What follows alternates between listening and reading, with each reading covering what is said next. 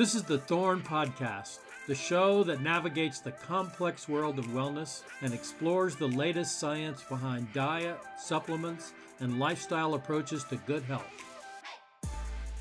I'm Dr. Robert Roundtree, Chief Medical Advisor at Thorn and Functional Medicine Doctor. As a reminder, the recommendations made in this podcast are the recommendations of the individuals who express them and not the recommendations of Thorn. Statements in this podcast have not been evaluated by the Food and Drug Administration. Any products mentioned are not intended to diagnose, treat, cure, or prevent any disease. Hi, everybody. Welcome to the Thorn Podcast. So it's been a little while since the last time we had an episode. It's been a very busy summer month, lots of things going on, lots of new and exciting things happening at Thorn. Unfortunately, though, my very good friend and colleague and former co-host of the podcast, Dr. Frank Lipman, had some opportunities come up that are going to be taking up his time, so he's not going to be able to continue hosting with me. We do wish him the best on those new projects, and maybe he'll be back on from time to time as a guest. And luckily today we have a great guest that's going to speak with me, who is Dr. Amanda Frick. Dr. Frick is Thorn's Executive Director of Medical Affairs. She's also a naturopathic doctor, and she's an acupuncturist. And before she came on to Thorn, she had a practice that specialized in women's wellness. So welcome to the podcast, Amanda. How are things going for you? Things are really great. I'm looking forward to fall, which is my favorite season. But other than that, things are really good. The summer was good. So I know you live not far from the beach. Have you been able to get out into the water at all? I haven't this year. I still had a little COVID hesitancy, so I've spent a lot of time in home. I've looked at water on the screen, and I've gotten into some new shows, but no beach time. Hopefully you've got a good screensaver with some crashing waves on it. You can look at it from time to time. I do. Apple TV is really epic for a good screensaver. Well, it's been a great summer in Colorado. Managed to get out and do a lot of hiking, but it's coming to a close. We're moving into fall now, and all our aspens are turning into that brilliant gold. So it's really kind of a beautiful time to be in Colorado. Bob, is there a bad time that's not beautiful to be in Colorado? January and February can be kind of cold. I did grow up in Michigan, so I'm not unfamiliar with harsh winter. You know what winter can be like. I do. It's been a minute, but I do remember. Yes. So let's get into the main discussion for this week, which is polycystic ovary syndrome, PCOS. And part of the reason we wanted to dive into that discussion is because Onegevity, which is Thorn's sister company, has recently been awarded a grant from the National Institutes of Health. That's pretty prestigious. Maybe Amanda can tell us about that. And so what we want to do is talk a little bit about what PCOS is, how would a woman know if she had it, and then why Thorn would want to do the study and who might want to be in it. Amanda, tell us about PCOS. What is it exactly? I think that's the tricky part. It has a million definitions, and we don't really know exactly what it is. It has a lot of components of hormonal imbalance, some metabolism issues, and some other fertility challenges that go along with it. It really doesn't have a tight border of definition, and I think that's part of the challenge there. But I do think most women present with either some sort of issue with their menstrual cycle, some complaint about androgen-related symptoms like acne, hair loss, or they're struggling with their weight and weight management, and that becomes a concern. So as I understand it, PCOS is actually the most common reproductive disorder in women. Did I get that right? Yes. So are we talking about 20% of the population? Is it somewhere around there, or how common is it? I think it varies where you see it. So, some people are estimating 6 to 13%. I've seen other resources saying that since 50% of PCOS is undiagnosed, that they guess that it's more like 40% of women. Whoa. So it's really kind of all over the board, depending on, where you're looking. But I think that we can solidly say about 13% or more. And based on what you're saying, that it can have a lot of different presentations, a lot of different kind of symptoms, I gather it's not just one thing, right? It's not like diabetes, okay? You can easily be diagnosed if you have full-on diabetes. Your blood sugar's high, insulin is either super high or it's gone. So the criteria for diagnosing diabetes is pretty straightforward, or hypertension or something like that. But PCOS is more of a range. Is that right? Yeah, I think that's the difference. I mean, diabetes is a medical diagnosis and PCOS is a syndrome. So it doesn't have those tight categories or diagnostic criteria. You could be sitting next to someone who also has PCOS, has a completely different symptom presentation, which I think is part of the issue of helping women to identify if that's something that they're dealing with, because no two women are exactly the same in how their experience is presenting with PCOS. Why would a woman even think she's got it? What kind of problems would she notice? And I should say, does this affect a typical age group? Is it more common in younger women, or who notices it more, younger, older women? And how would they know that there's even a problem that they should talk to a doctor or some kind of healthcare provider about? What's the red flag that might make them say, hey, I wonder if I've got this? I'm not sure how many people actually wonder if they have it. I think that it's not maybe in their sphere of thought, but it's more that they're presenting because their period's irregular, or like we were saying before, maybe there's hair loss or acne that's excessive and without a known cause. And it's really common. Well, it's only presents in women of reproductive age, so we're talking from adolescence through menopause, though more commonly it presents initially in the early stages. So a lot of younger women now are presenting in the early years of menstruation because their menstruation doesn't regulate and remains abnormal, and so that's maybe an initial flag. If it develops later in life after a period of normal menstruation, often that could be related to a significant amount of weight gain or some other factors that are contributing. So it could be a woman of any age, but it commonly presents in those two categories of women. So it's probably some degree of irregular periods, or a woman may have even gotten in a relationship where they wanted to have babies and found out that they were infertile or having a difficult time conceiving. So something's going on with their periods. They may have more hair on their chest or chin than you would think is normal, and they may have a particularly bad form of acne. Are those all kind of fair things to raise a red flag? Yeah, I think they are. Yeah. And we use in the term to describe this polycystic ovaries. How would you know if you had polycystic ovaries? How was that tested? Well, you can do imaging tests. I mean, I think that's we could have mentioned that earlier, but that's a really common misconception. So you can have a syndrome called polycystic ovary and not have any cysts on your ovaries. I mean, it's not a diagnostic criteria. I mean, it may be common. They're painless and fluid-filled cysts. They're usually small. There's multiple presentations of them, which you would discover in imaging, but you still have to go to your doctor because you think something is wrong or something feels imbalanced for them to find those. You're probably not going to feel them or notice them, but the changes that they're causing are causing those other symptoms that you were talking about, like period changes and hair growth and things like that. And these cysts can be really big or maybe not quite so noticeable if they have an imaging study, an ultrasound? I think they could be. I think commonly they're smaller. Other things cause cysts that are not PCOS, and some of those types of causes may present different types of cysts. But I do think that it got its name from, when we were first discovering how this was working, that's what they were noticing. There were polycystic, so multiple cysts. And those kind of clusters of smaller cysts were a hallmark of when we were first trying to figure out what PCOS was and how it worked. But the cysts aren't always noticeable. No, they are not. I understand there's like a formal medical criteria for PCOS that says cysts could be present but may not even be present, which I thought was pretty interesting. Yeah, I think that's a big part of the misunderstanding. You could definitely have not a single cyst and have PCOS. So basically how we think of it is it's a hormonal disorder, right? It's a reproductive hormonal disorder. Yeah, I think that's the overarching picture, although there's a really big metabolism component and metabolic component. So if you want to get fussy, you could call those metabolic components hormone related as well, different types of hormones. But sexual hormones or metabolism, those are the big pictures. Well, I'm glad you brought that up because I remember the first time I heard about PCOS, it was kind of framed as a consequence of metabolic syndrome or prediabetes?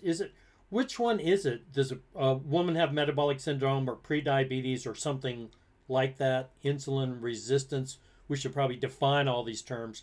Do they have that first and then get PCOS? Or do they travel together? What's the relationship between sugar metabolism and PCOS? I think that's a chicken and egg scenario. I think sometimes the chicken comes before the egg and sometimes the egg before the chicken. They don't always present together, just like we were talking about. So you don't have to have that insulin resistance or even overweight picture to be part of a PCOS diagnosis. Even though it may be common, it's not a requirement. So it may present without it, it may present at the same time, or one could lead to the other.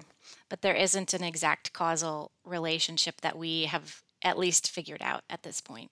So the traditional, conventional notion is that PCOS occurs in a woman who's overweight. What you're saying is you can be thin and have PCOS, correct? Yes. Yeah. And so do we have some idea what that's about? I mean, does it have something to do, for example, something to do with the gut microbiome? Well, I think we'd love to figure that out. I mean, I think that's what we're all here for, right?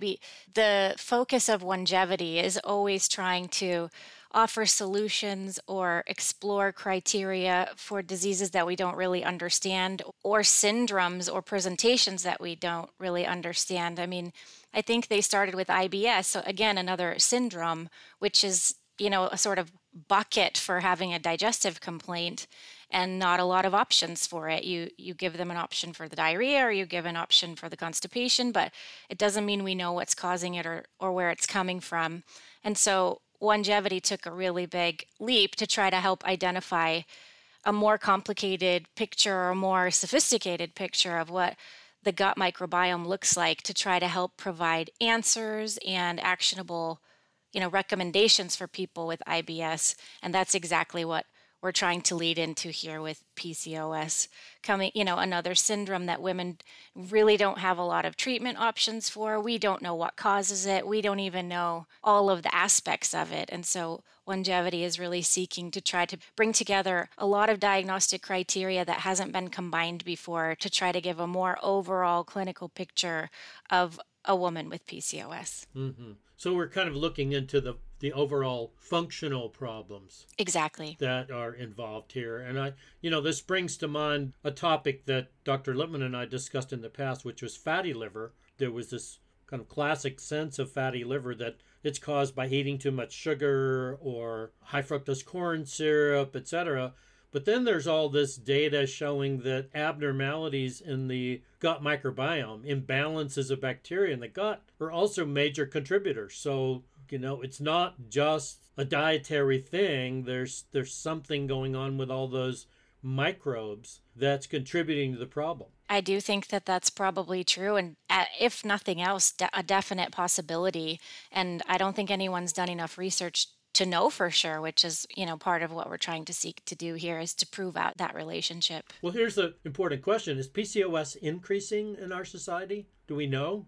I think that it is because we have some level of increase in BMI in our society, and because those are related. In body mass index. Yes, exactly. And another part is we're getting better at identifying it, and I think practitioners are getting better at diagnosing it and being able to approach it when it was sort of maybe not that long ago, a little bit confusing. So I do think there's some aspect of increase in society. I also think there are better criteria and better early identification for women who have PCOS. Well, part of the reason I ask that is I'm thinking if it's increasing, is there something we are doing? Is there a lifestyle that, we're making choices about or maybe don't realize we're making choices about that are contributing to this? Do you have any sense about that? Is there something we're doing? I feel like we could probably have a whole podcast about that. Yeah, let's have a whole podcast on that.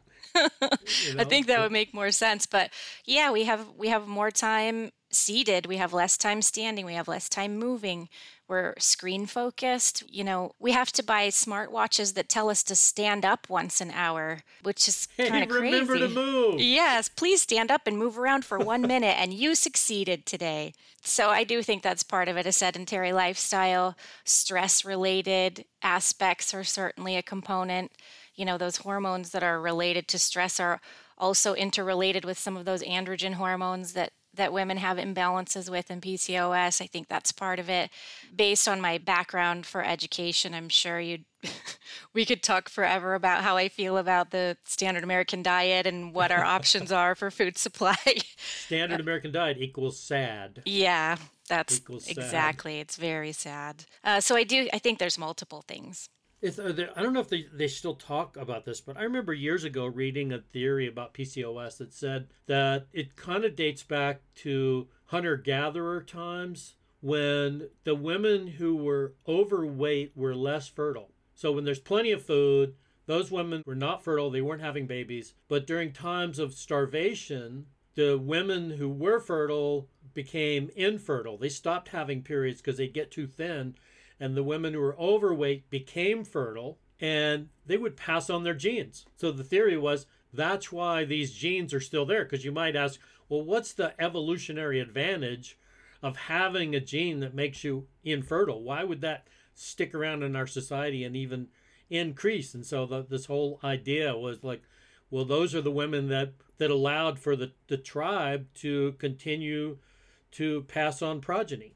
So I don't know if they still consider that to be as a possibility, but it certainly makes you wonder. And the reason I bring it up is because I know that one of the main strategies for PCOS is weight loss. That the number of studies showing that women who are even just a little bit overweight and they lose weight, even if they just lose 5% of their weight, then their periods get more regular. Do you have any comments about that? I don't have specific comments about the percentage of body weight, but I do agree that that's a primary approach to reducing PCOS symptoms, if not reversing the diagnosis, would be getting into and maintaining a healthy weight, which is really going to help with so many of the other aspects of PCOS. But then again, we're back to that conversation about women who are at a healthy weight. So I think the approach is dependent. You don't want to tell them to lose weight. Exactly, right? We have to meet women where they are. And so I do think for a large component, which I think the estimates are 30% of women have a normal weight that have a diagnosis of PCOS. So yes, that weight reduction component is important because, then we're talking about 70% of women who are struggling with PCOS being overweight. If a woman had PCOS and she's not overweight, would it still be worth doing some kind of dietary modification? Or is that kind of what you're trying to ask in the Thorne study? I think that's part of it, and also trying to understand what are the other components that we're missing for connection if someone is not overweight. So that, if there isn't that insulin resistance aspect or an overweight aspect, then we still need to figure out some more like body causation for the androgen imbalance. And so I think that that's a big part of it that we're trying to help make a connection with. So why do they have too much testosterone or exactly. too much DHEA, which oddly enough, DHEA is one of those things that actually is beneficial in many situations. I know in the biological age test that Thorne does, DHEA is something that's really weighted very heavily as having a positive benefit for decreasing your biological age. So that seemed to be the opposite scenario for PCOS. Like you actually want to have a lower DHEA. Is that right? Yeah, so I think that that's the trick there. I agree, and you're right. The biological age test takes into account a DHEA level to a pretty significant amount. But the beauty and the caveat of DHEA is that it can be so many things. I mean, it's like Play-Doh, you can create so many different things out of it, and at times we're going to create the anti-aging aspects, or it's going to stay in a state that's helping us. And then if we convert too much to those androgen states like testosterone, and then you're getting the hair growth and the acne, too much of a good thing isn't always a good thing. So DHEA is a kind of a two-edged sword. It is. I mean, I take DHEA as a supplement, but maybe a woman with PCOS should think twice about doing that. I mean, we don't usually give DHEA to younger women, but maybe a woman who's approaching menopause or something, that would be something she needs to look long and hard on. Is that kind of what you're saying? Yeah, I think that would make more sense. I do think that women who are approaching the age where they're having declines in DHEA levels are probably less likely to be suffering from PCOS as well. So that becomes less of a worry as far as that interplay. Well, that kind of brings up the issue of supplements. Are you interested in talking a little bit about some of the supplements? I should say that there are drugs given for PCOS. I know a lot of docs use clomiphene if the woman is wanting to ovulate and get pregnant, so that's a common drug. And metformin, I guess, would you still call that the gold standard drug for PCOS? Yeah, the sad thing is, I mean, even if you bring up clomiphene, we're talking about women who are specifically then trying to ovulate for fertility purposes or trying to become pregnant. We would use those for that, but that isn't fixing PCOS. It's just helping to overcome a fertility issue. I think one of the only options that women are given frequently is metformin. And is there downside to that? From a drug use standpoint or a prescription standpoint, I'm not sure that there are a lot of downsides to metformin, which you won't hear me say a whole lot that I think a drug it doesn't have a lot of downside.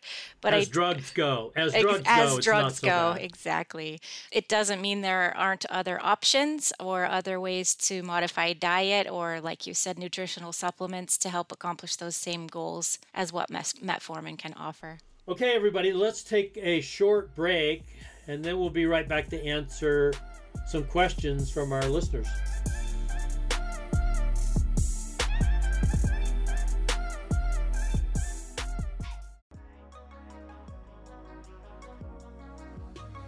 Tired of bloating, gas, and other digestive discomfort? Help keep your gut happy and healthy with premium probiotics, digestive enzymes, and other innovative solutions by Thorne to support optimal gut health. One example is Thorne's Floramin Prime Probiotic. This shelf-stable and stomach acid-resistant probiotic blend offers everyday GI and weight management support. Take control of the health of your gut. Visit thorne.com to explore probiotics, digestive enzymes, and other ways to support a happy and healthy gut. That's THORNE.com.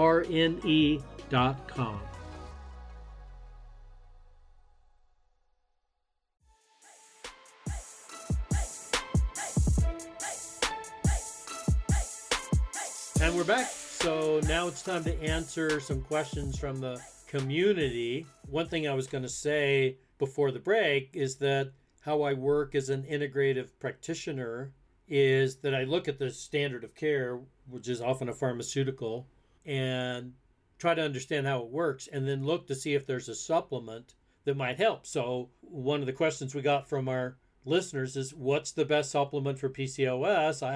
And this person said, I haven't had a period in years. So they're saying, what should they do? What kind of intervention might they use? So based on what I'm saying about reverse engineering and what we know works, Amanda, what kind of supplements do you think people should consider in that situation? Yeah, so I think if we're going back to the functionality of metformin, then we're talking about balancing healthy glucose levels, getting blood sugar balance, regulating, a healthy level of insulin. And so we have a handful of things that we know can work pretty well for that. Some of them for different modalities, maybe none of them in the same way as metformin, but all of them to accomplish the same goal. Some of the first things you can think about are just really basic nutrients there's a lot of studies about NAC, alpha lipoic acid. Both of these things are going to help take glucose from the blood and support those healthy levels by helping that uptake into the cell. So increasing cellular glucose to help balance healthy glucose levels in the blood. So that, Can you, for listeners who may not know what those things are, can you just do kind of a brief overview? What is NAC? NAC stands for N-acetylcysteine, which is an amino acid. It's a sulfur-containing amino acid. It does lots of really neat things other than helping with glucose balance, but since that's what we're talking about today. And then alpha lipoic acid, or ALA, is it's an antioxidant. I like to think about it like like an antioxidant regulator. So it's doing some work on its own, but the really important work it's doing is by helping other antioxidants work well. And by, assisting with healthy levels of oxidative stress, you're doing lots of things, and including what we're talking about today, which is achieving a balanced, healthy glucose level in the blood. I have to admit, I take both NAC and alpha lipoic acid and have for a number of years. So you don't have to have PCOS to take either one of them. No, you do not. What about any herbal extracts or concentrates that might be helpful? Yeah, so there are a few different things. So there's one thorn product that we have that's sort of a combo product all around. It's also a part of recommendations that go along with our biological age test. That product's actually called Metabolic. Pretty easy to remember, but some of the extracts that it contains, or one of the biggest ones that we talk about, is a cinnamon-based herbal. So cinnamon has folk remedy uses, but also lots of clinical research about how it helps to maintain healthy blood sugar balance. And so our Metabolic product is a sort of daily multivitamin, multimineral, high protein, high fiber blood sugar balancing supplement. It helps with weight management and other aspects of metabolic health that I think women with PCOS would find commonly in their struggles. And then that's a pretty tasty product too, yeah, it does taste nice. It doesn't have any sugar. A lot of these products that are designed for improving metabolism actually have got fructose in them, which I don't understand. They got fructose or high fructose corn syrup, and I'm like, what sense does that make? Well, that goes back to that other podcast we're going to have about what's wrong with the standard American diet. But the good news is you're never going to see high fructose corn syrup in a Thorne product. It's on our no list, which is an extensive list of things that you'll never see in a Thorne product ever. So that one's safe. You're safe with us, Bob.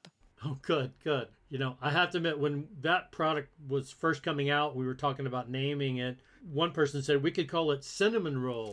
And they said maybe that kind of creates the wrong idea for people.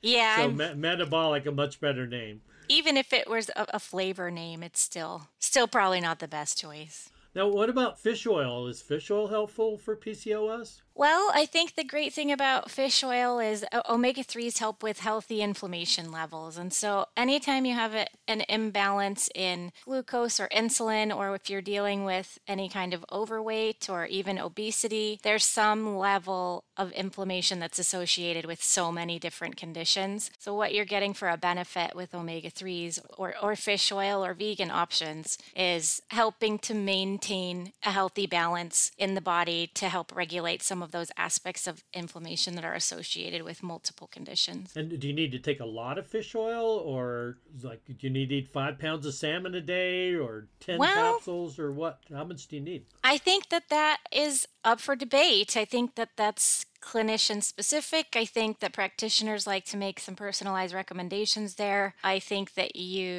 unless you really, really love salmon and you're eating a whole lot of it all the time, probably aren't getting an optimal amount for helping to provide the benefit that you could get from a supplement. So maybe 2 capsules a day, is that a fair? Yeah, I think that some products are great for 2 capsules, depending on the clinical presentation or what someone's trying to accomplish with their supplementation, maybe 3. If capsules are an option, there are always liquid options like our Omega Superb, which actually tastes really great. It's my favorite of our omega-3 products personally. So, if big fish gel caps are not your jam, you can always look for other options. One person asked, is vitamin C bad for PCOS? Why would they think that? I'm not sure. So I was looking at that a little, trying to figure out where that may have come from, because the only thing I can think of is vitamin C being helpful. So those other aspects we talked about, like with alpha lipoic acid and antioxidant support and regulating oxidative stress in the body, vitamin C is really another one of those antioxidants. Vitamin C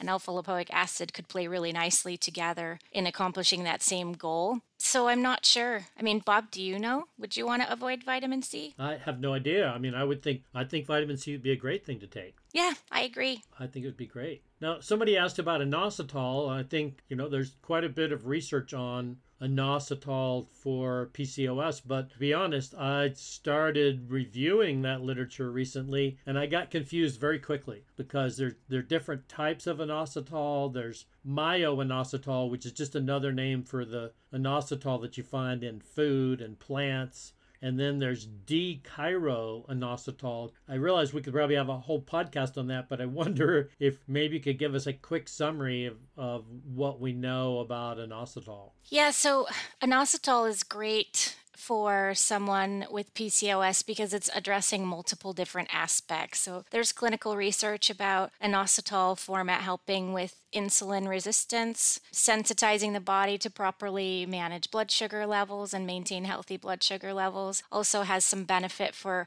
mood support as its own. Another thing we hadn't really talked about is depression and anxiety is a really common part of the picture of PCOS. So you're covering at least two bases there, among others, neurological support, brain structure support, and things like that. And you're right, there are two types of inositol. It's D-chiro and myo-inositol. Another doctor friend of mine gave me a really cute way to remember it. And, if we're talking about ratios, you want to have a higher ratio of myo-inositol to D-chiro. And she said she thinks of it like my ovaries, myo-inositol. Oh, So sweet. it's really nice. So that ratio, it's more effective, safer. More effective, been used in the literature at a 40-to-1 ratio is really commonly used, especially in combination with folate.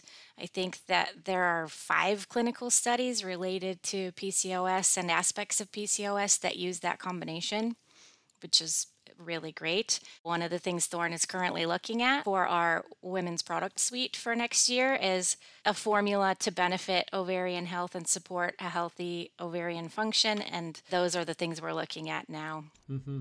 So we can look forward to that. Oh, yes. So I think a lot of women that have irregular periods are put on oral contraceptive agents to try to regulate their periods if for no other reason, just so that they've got consistency. One person asked, what supplements should I take while I'm on oral contraceptive agents? So do you have any comment about that? So I think that could vary a lot with how the woman is experiencing her birth control journey. Really, some people experience fatigue, other people have a dip in energy levels or libido.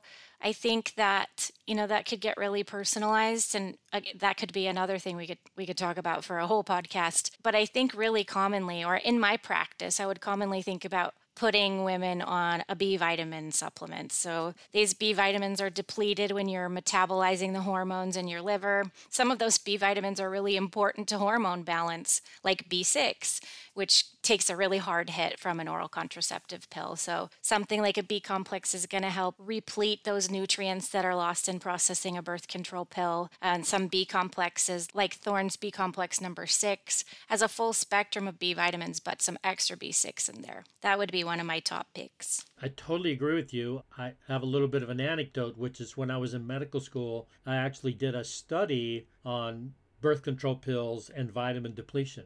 And we actually confirmed earlier studies that showed that birth control pills deplete you of B6. And then we communicated with one of the makers of a oral contraceptive and said, why don't you put a B complex in with the birth control pill? And they said, oh, well, we don't want people taking birth control pills to think that they could cause a problem. And if we put B vitamins in there, then that might scare them off. And so we know that what you say is true, and this was 40 years ago. We know what you say is true. We'd rather not talk about it because, we don't want to do anything to get our customer base upset, which I thought was a pretty interesting thing. That is interesting. I think more and more we realize, why we choose the professions we choose. And, we may have different designations, but I think we're both in it for the same end goal to try to help people be educated about things like that and help balance lifestyle and other sort of nutrient aspects with what's definitely needed in a pharmaceutical world.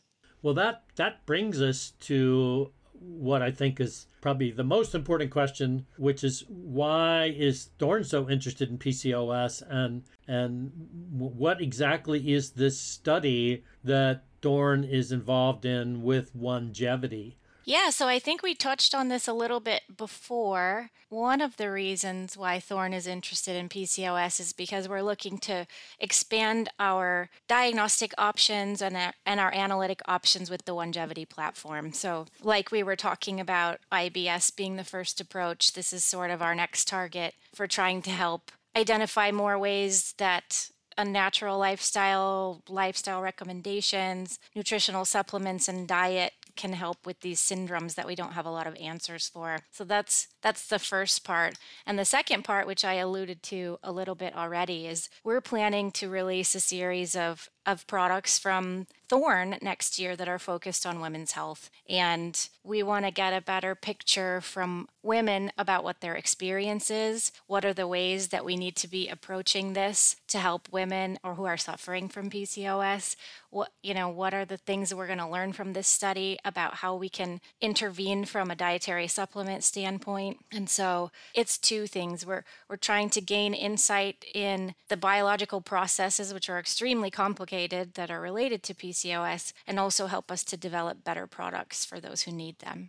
I can't think of any other supplement company that does that says, hey, we want to expand into this area. So let's get a grant from the National Institutes of Health and study this in some detail with very sophisticated technology, with the metagenomics testing and hormone testing, chemistry testing, etc. That's a pretty fancy way to do things.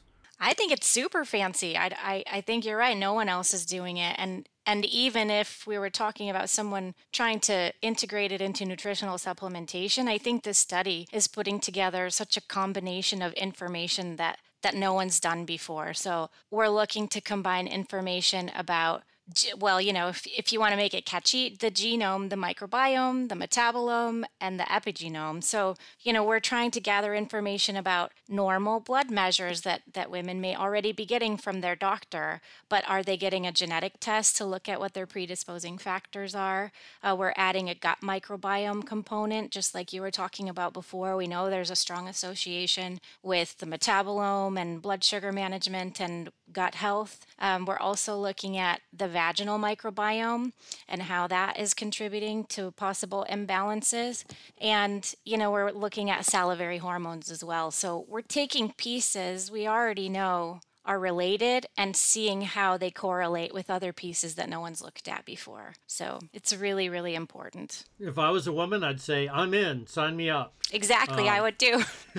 You would too, but I'm not. So who would be able to participate? How do they do it? What's the requirement for getting into the study? Do you have to be infertile and have acne and no, you don't. Hairy chin or what? You don't have to have any specific symptom set, but we would ask that you are either currently diagnosed or have previously been diagnosed with PCOS. Can you be taking metformin or? No, you also cannot be using any type of hormone or hormonal birth control for the previous 3 months. So no oral contraceptives or any other hormones? Right. And then you shouldn't have any other significant endocrine imbalances or significant medical conditions, so that we can focus on the exact relationship between your metrics and the PCOS connection. And how do you sign up? So you can sign up by emailing the study coordinator at Longevity. We can add that here, but also if you need to review more about that study or find an exact link to that email, if you go to thorne.com and in the search bar type PCOS and then click the button that says articles,